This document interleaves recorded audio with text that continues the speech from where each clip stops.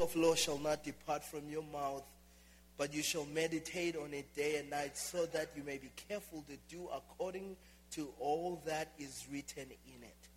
For then you will make your way prosperous, and then you will have good success. Have I not commanded you? Be strong and courageous, and do not be frightened, and do not be dismayed, for the Lord your God is with you wherever you go. Amen. And so here what we see, as we just kind of begin, the title of my message today is Eat the Book. Eat the book. And one of the reasons why I mention it that way is because we're really getting into a time in all over the world where we have what I call manual problems. Manual problems. I remember just for Christmas, during Christmas time when we got my son this Lego set, and he was building this Lego statue. And as he was working on it, he got frustrated at one point. Why? Because there was one part that was not locking into the next. And so he got frustrated. I remember him throwing a tantrum to the point where my wife and I just sent him upstairs and we say, you need to take a nap. You're making this a big deal. So he was working on this Lego set, and I remember sending him upstairs, and I realized it was a very big deal to him. So I went and I started looking around. I picked up the manual and started walking through every single step. And I think by the time I got to step number 179, that's when I realized where he had made a mistake.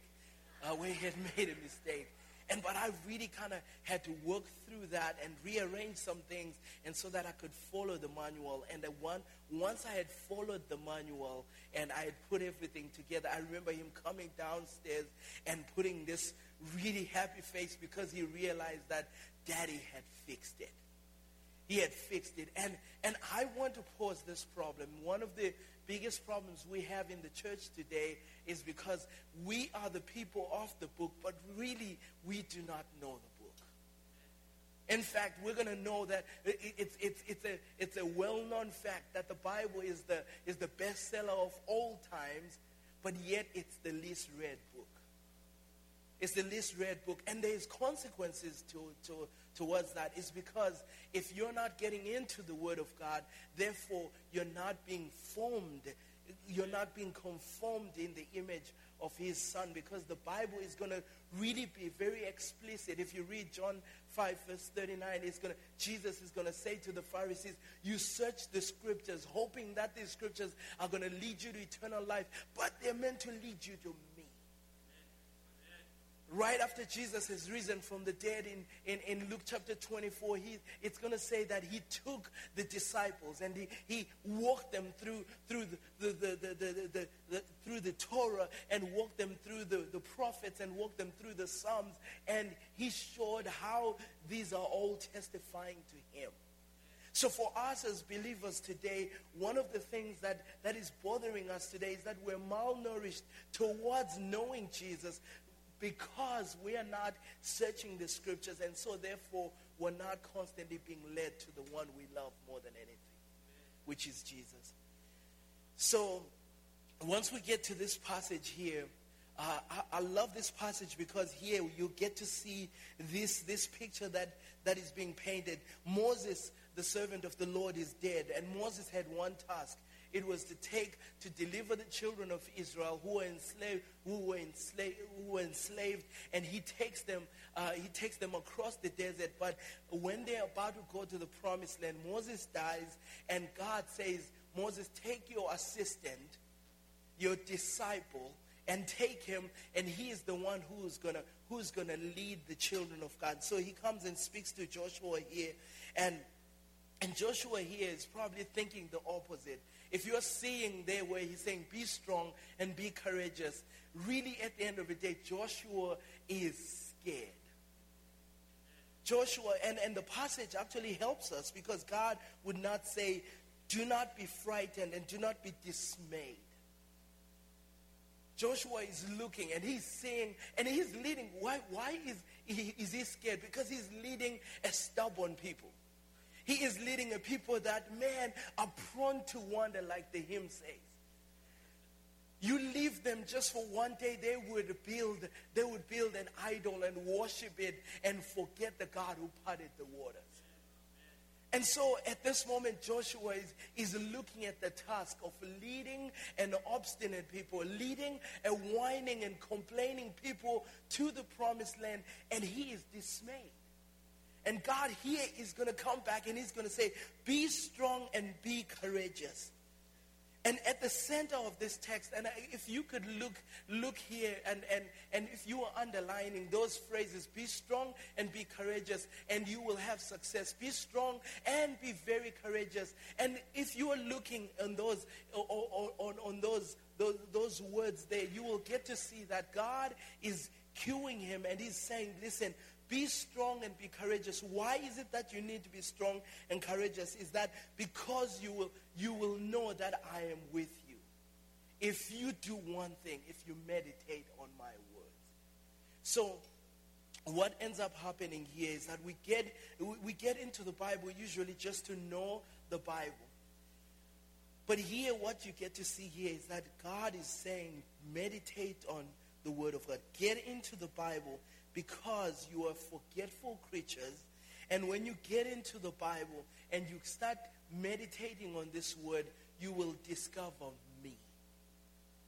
And when you discover me, you will know that I am with you. And when you know that I am with you, you will know that no one can come against you. So you see what's going on. It's not just studying the word of God on its own.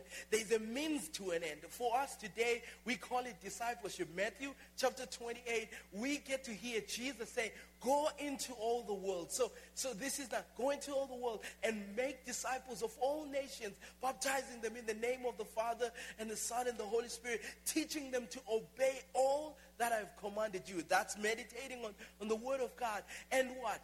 And surely I'm with you till the ends of the world.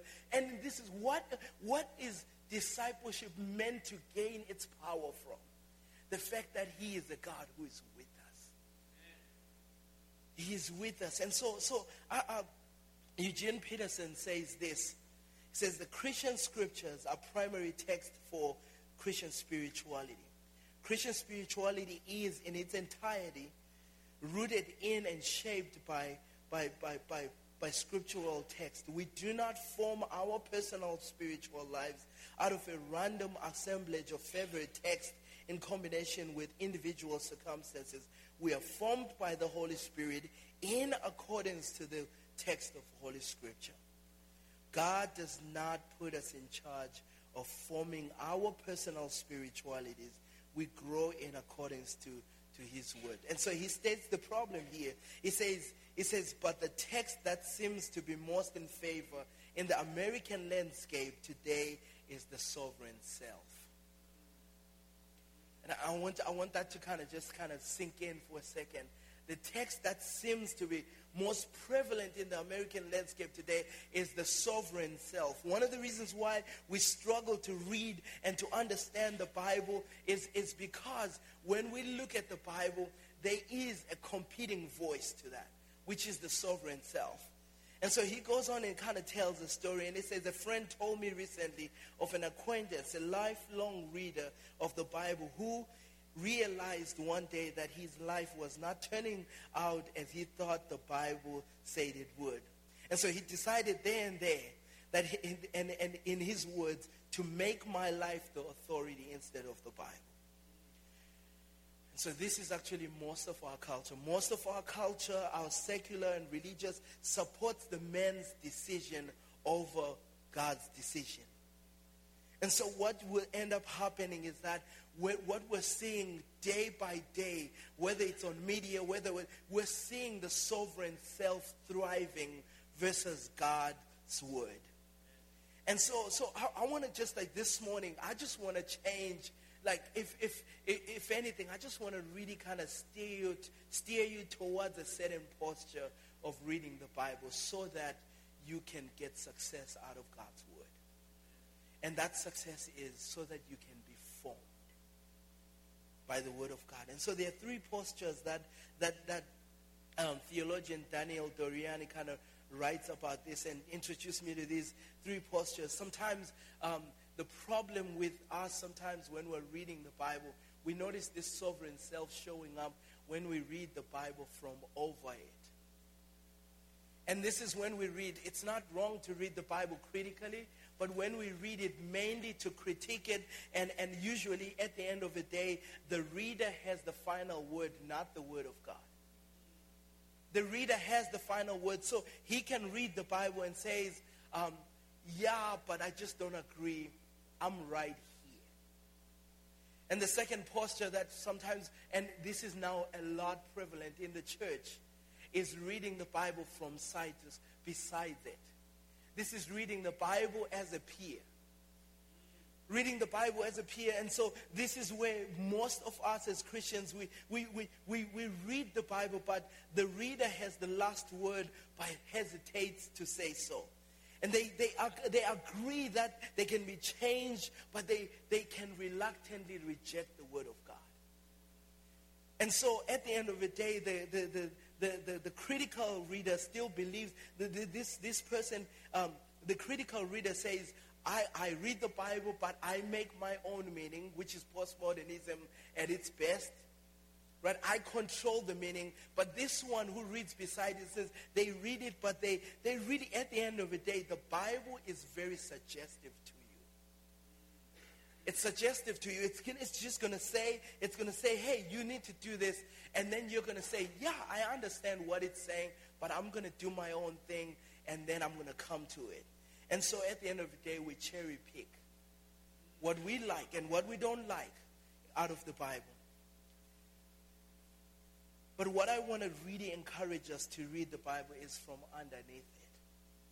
Why? Because God has spoken. And he is the one who is sovereign. And so when you read the Bible from the beginning, you are introduced to this one being. In the beginning, God. A lot of times, most of our problems are actually, they are right there in those first three words of the Bible. In the beginning, God. That there already tells you that he is the center of the universe, not us. He's the center of the universe. So in the beginning, God. It means that God is the one who's got the claim on the world. He is the creator who moves on creation, and creation begins to obey his voice.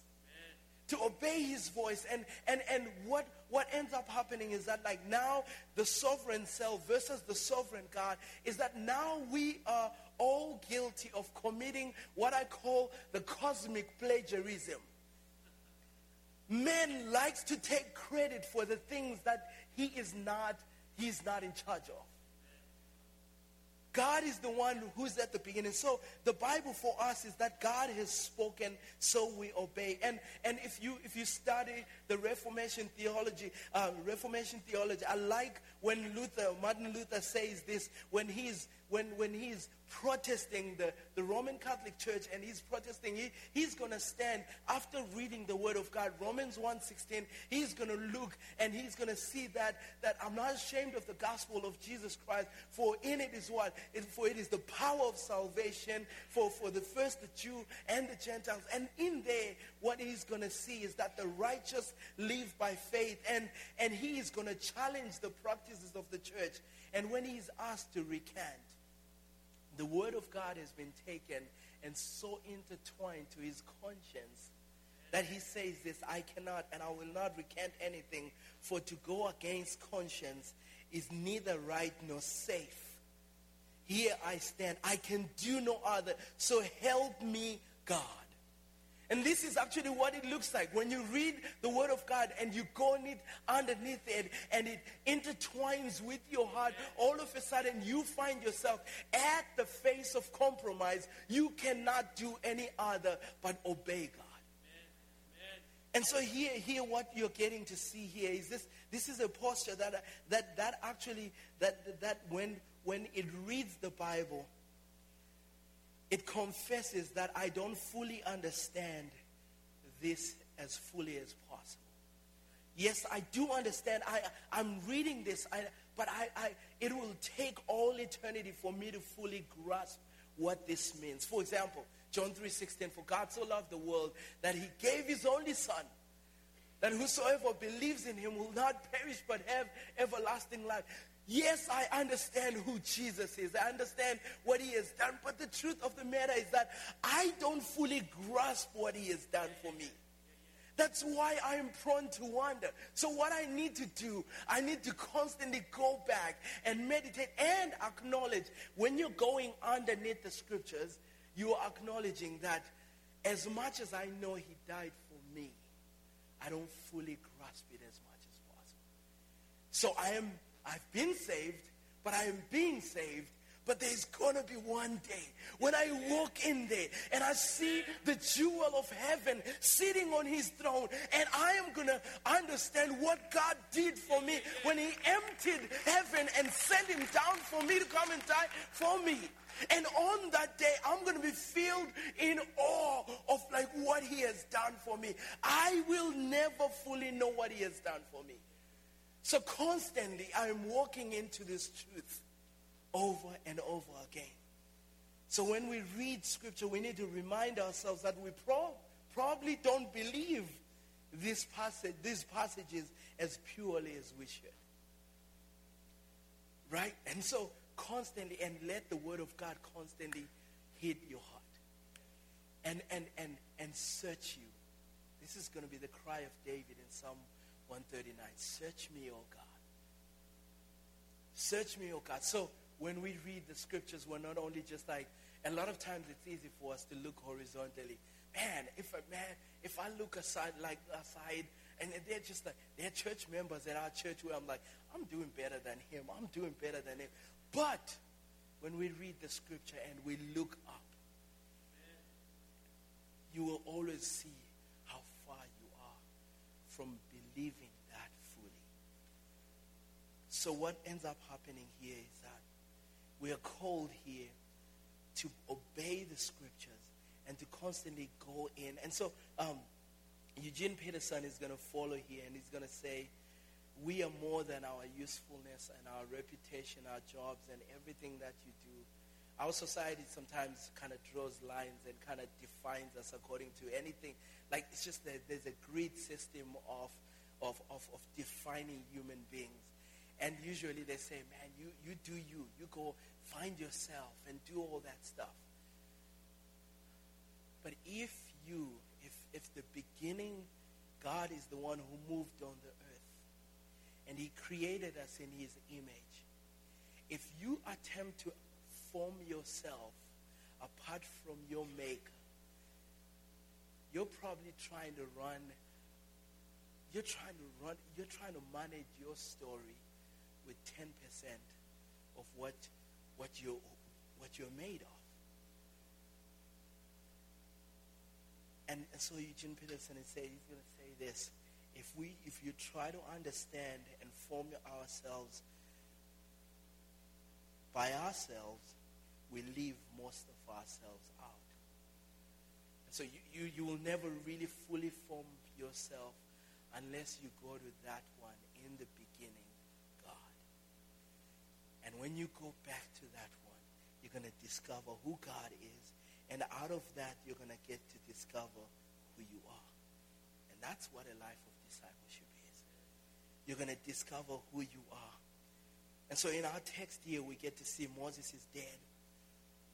Just to unpack it, Moses is dead. And when Moses is dead, God moves in and says to Joshua, I need you to take my people. This is what success is. Every time you're kind of underlining, the prosperity gospel has taken that word and made success to be something else that it's not. Success was moving people from one place to the promised land. And so for us, the Christian success, you know what the Christian success is? Philippians 1:6.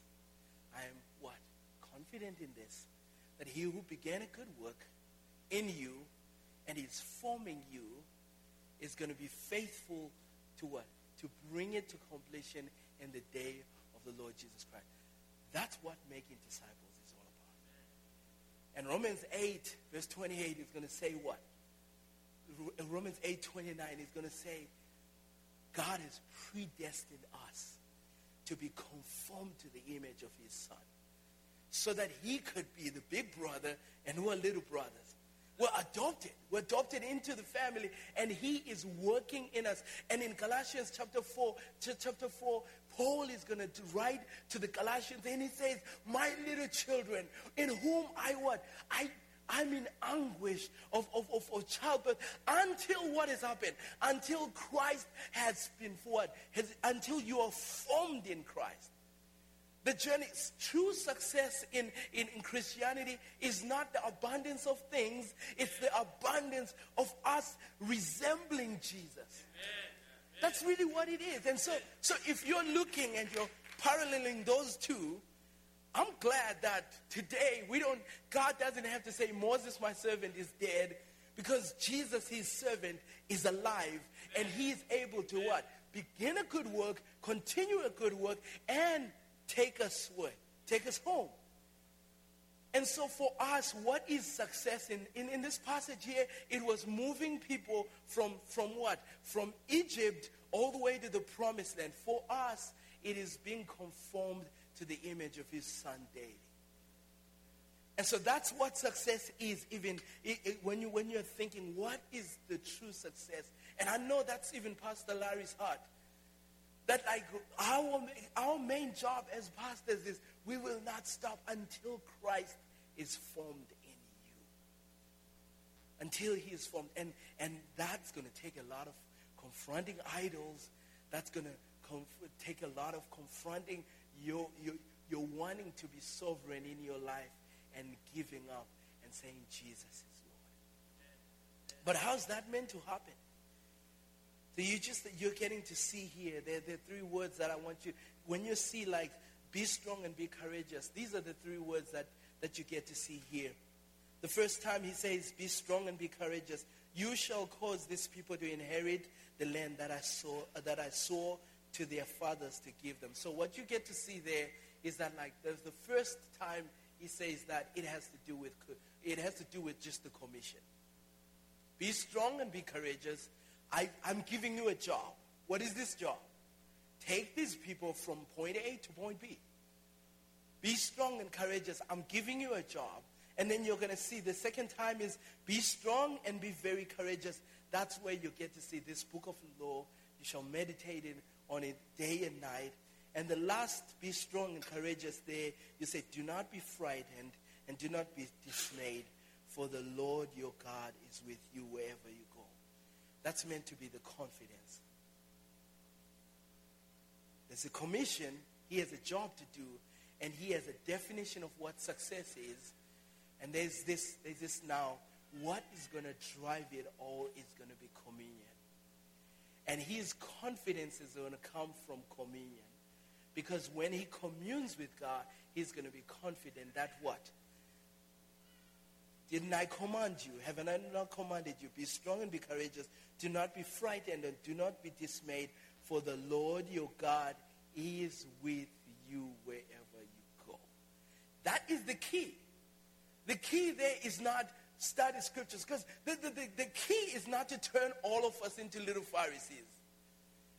The means to an end is that when you interact with the God of Scripture, all of a sudden, when you interact with Scripture, you are led to the God of Scripture. And when you get to know more and more about who this God is, he is faithful, he is trustworthy, he is all that I need. All of a sudden, then now you can face any trial possible.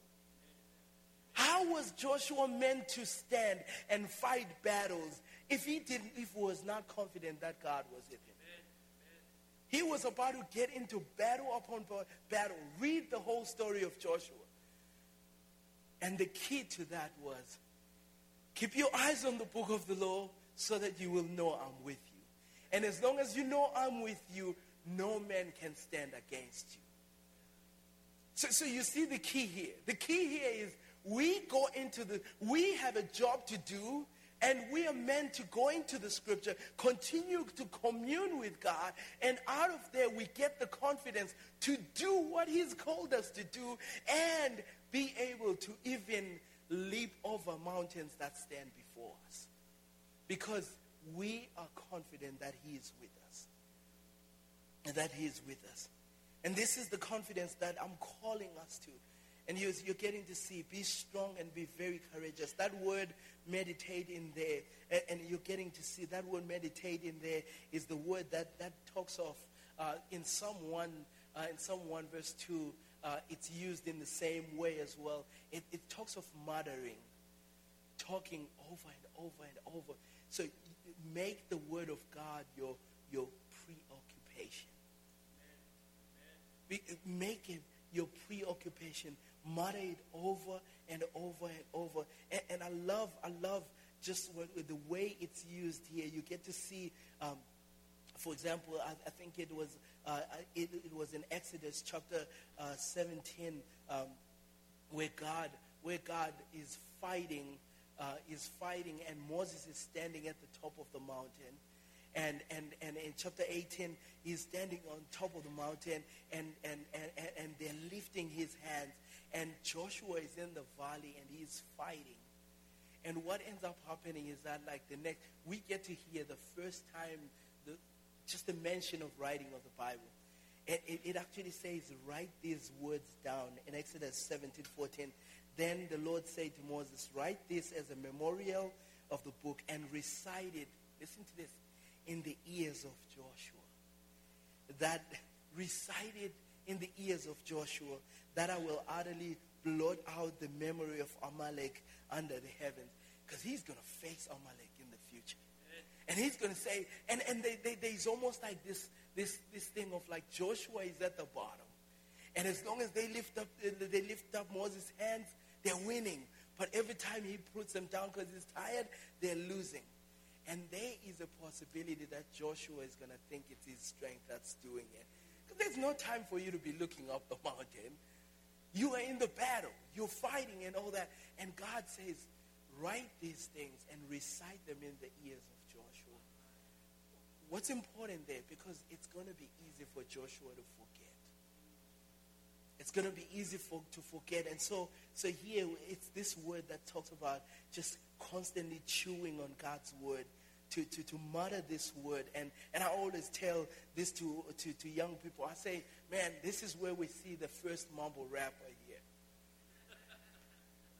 Because that's what meditating on God's word is. Mumbling God's word over and over. I mean, this is in someone, it's a very awkward guy. He talks to himself, but he's preoccupied. And here God is saying, Joshua, I'm not sending you first to the barracks to go train. Your main thing is going to be to meditate on my word. And if you meditate on my word, it's going to be enough to win the battle. It's going to be enough. And so you're getting to see this. And in the Bible, it's going to really be very explicit on what meditating on God's word looks like. In Psalm 63:6, it's going to say, when I remember you upon my bed, I meditate on you in the watches of the night, focusing on God himself. When's the last time you sat down and meditated on who God is? Let me tell you, this is now when the New Testament says, if God is for us, who shall be against us? If you do not know how powerful and how magnificent he is, if you do not know him as Jehovah El Gibor, a mighty warrior, you will give in to any problems in front of you. Meditate. He said David would sit and meditate on God, on who he is. In Psalm 77, meditating on his work, I will ponder all your work and meditate on your mighty deeds. Psalm 143:5, it's going to say, I remember the days of old. I meditate on all that you have done and ponder on the work of your hands. And then there's meditating on what he has commanded. And something is happening as you're meditating over and over and over. And so here we're seeing there's this little pattern that you see. Here they're being called to, Joshua is being called to read the word. Not only just read the word. Usually today we're just like, I usually talk to a lot of people that are like, I read the word of God, but I get nothing out of it. Read the word, recite the word of God, and which sometimes the people that are like, man, I'm not getting anything out of it. And I tell them, hey, listen, why don't you read it aloud to yourself? Faith comes by hearing, and read it aloud to yourself. But you're seeing something else that's going on here. And I like to use this word, ruminate over the Bible. Ruminate, and it cows. I grew up in Africa, so I would go to my grandparents, and I would see my grandfather had more than 30 cows, and like you would watch them do life, and so they would go and they would eat all day. They would eat all day, and they would eat. But if you don't know what ruminants do, is that they've got 4 stomachs. 4 stomachs. And so what they do is that they will spend the whole day just binge eating. Right? They just binge eating. They eat anything and everything. But man, you visit that joker at night, you're going to see him like standing. Sometimes they're standing and sometimes they're laying down. But what's happening is that throughout the night, food actually moves from the first stomach comes back to the mouth and chews it a little bit more, moves from the mouth to the second stomach. And so first of all, we're going to empty the first stomach, and that we just spend a whole time filling, and then it will come. And then later on, like after the second stomach is full, we're going to bring it back again. We're going to chew. Man, we're going to get everything out of this thing. We're going to chew it again, and then it'll go into the third stomach. And then listen, some of you, I'm grossing you out this morning, right? But like this is actually what it is. And in third stomach, it'll come out. By the time you go in the morning, you will find the most refined droppings everywhere, right? Why? Because, and that's actually what we're called to do. Meditating on God's word is way above just reading the word of God. It's really going in and really just saturating yourself in it. And then, but what I want you to see here is that there's also this call to respond. To respond. It's not only just to meditate on it and just do nothing. But I want you to see there's this word, and be careful to do. And be careful to do. So it's obedience that even James pushes on in the book of James. That what? Meditate on God's word. That yes, but let's be careful. Not only just be hearers, let's be doers. And he says, be careful to do. Be on God and do what the word of God is. And then that's where success is promised. So it's God's word that the Spirit uses in us and fills. And what ends up happening is that he fills our sails with the wind to run from sin and to run to him. Amen. It's God's word when we meditate on it day and night. Day and night. And so my prayer for you today is that may you be a church that meditates on God's word. And that as you meditate on God's word, you not only just read it, but you would recite it. And then not only that, just recite it, but you will ruminate over it. You know, just the past couple of weeks have been so tough for me as it just, part of my story is that I grew up in a household that was just like, I probably think that was the most happiest household until HIV/AIDS came in and affected my mother, and we got to watch her die and become a living skeleton on the bed. And literally just like, there were days when we got really just, I got so depressed after she passed away that like this is when I got to meet Jesus, because I was suicidal, trying to take my own life. And I remember those days when I finally got to meet Jesus. He changed everything in my life. And in those rough times, I remember one of my pastors giving me Psalm 3 and saying, I want you to go and meditate on this. And I remember that saved me a lot. Lord, look, they've increased that trouble me. Look, many are they that rise up against me. Many are they that say of my soul, there is no help for you in God. But you, O Lord, are a shield for me, my glory and lifter of my head. I cried to the Lord, and he heard me from his holy hill, and I lay me down and I slept, for he sustains me. Arise, O Lord, right? I will not be afraid of 10,000s of people. For what? For you are with me. That's like, and I remember chewing on that, on the verge of almost taking my own life, chewing on that. Wasn't until later, just a couple of years later, my sister contracts the same disease. My best friend, my sister, she's 24 when I'm holding her, looking like a little baby in my hands, a living skeleton. And as she was dying, it was so hard to go through that.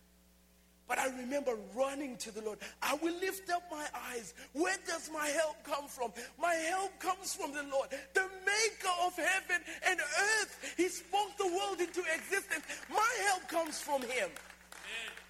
And then so just like I remember that Psalm 121 carrying me through the desert. I will not be scorched by the heat of trials and temptation. I remember serving as a missionary, sitting across the ocean, the Indian Ocean in Mozambique, crying my eyes out every morning, but reminding myself, God, you are good.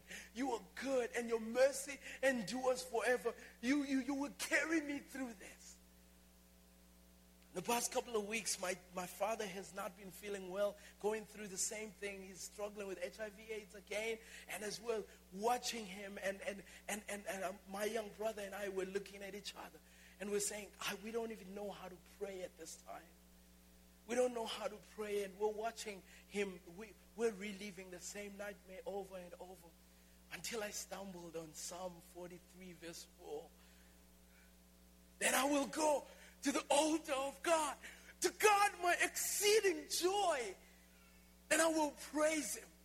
And for me, I say, God, it's hard. I know this life in this world is a fight for joy. It's hard for me to have joy in you, but your word says you are my exceeding joy. And you can sustain me. Brothers, consider it pure joy when you enter through trials of various kinds. Why? Because he is working in us. And let me tell you, scripture, if you take it and you chew it, ruminate on it, and respond to it, it will sustain you through the hardest of times. You know what you're going to discover there? You're going to discover this, you're going to have this confidence of, I don't know how to move forward, but I know he's with me. You're going to discover a God. Have I not commanded you? Be not be dismayed. Do not fear, for I am with you. Hebrews chapter 13 is going to say the same thing. What? He says, listen, I will never leave you nor forsake you. Jesus is going to say that I am with you till the ends of the earth. What really the scripture is, God with us makes all the difference. Makes all the difference. And I love as I end, I love Psalm 73 right now. Has just been one of my greatest scriptures to really meditate on. Where there sometimes as a pastor, I'm doing hospital visits and I'm doing all these things, and it's so easy sometimes to end up envying everybody else who's got health care, who's doing all these things. And I realize, like, I'm trying to get my dad into the hospital. Doctors are on strike, and it's too expensive, this and that. And I'm reminded every time I go to Psalm 73, that God, you're good. As for me, it is good to be near you. And as long as I'm near you, I'm going to constantly discover that I've got victory. If God is for us, who can be against us? So for us, this is what we find out. We discover that he's a God who pursues us. He's a God who identifies with us. He's a God who offers life and life abundantly when we go in there. So anxiety, inadequacy, fear, despair are overcome, and they're replaced by the courage and confidence of Yahweh's presence. And that keeps us going. As long as he's on our side, that makes all the difference. He doesn't promise sometimes that life is not going to be hard, but there's one promise you can count on. When you get into the Word of God, you meditate, and you're going to get to the same conclusion. He is a God who is with us. Emmanuel, God with us. Let me pray for us. Lord Jesus, we thank you.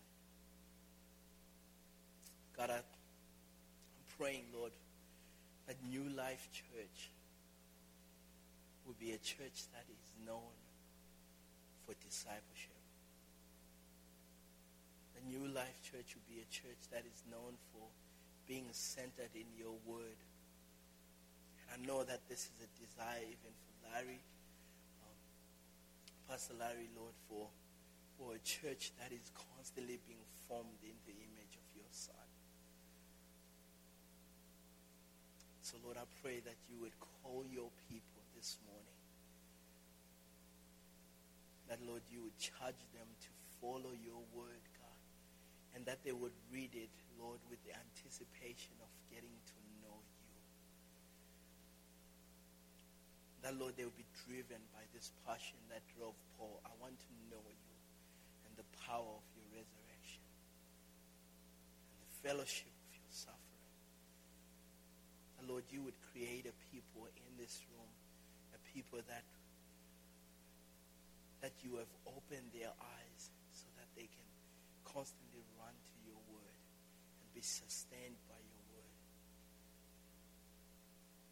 Lord, what it would look like for you to create a people that are confident in your word, that are confident in your word that you said you will be with us. So, Lord, do this in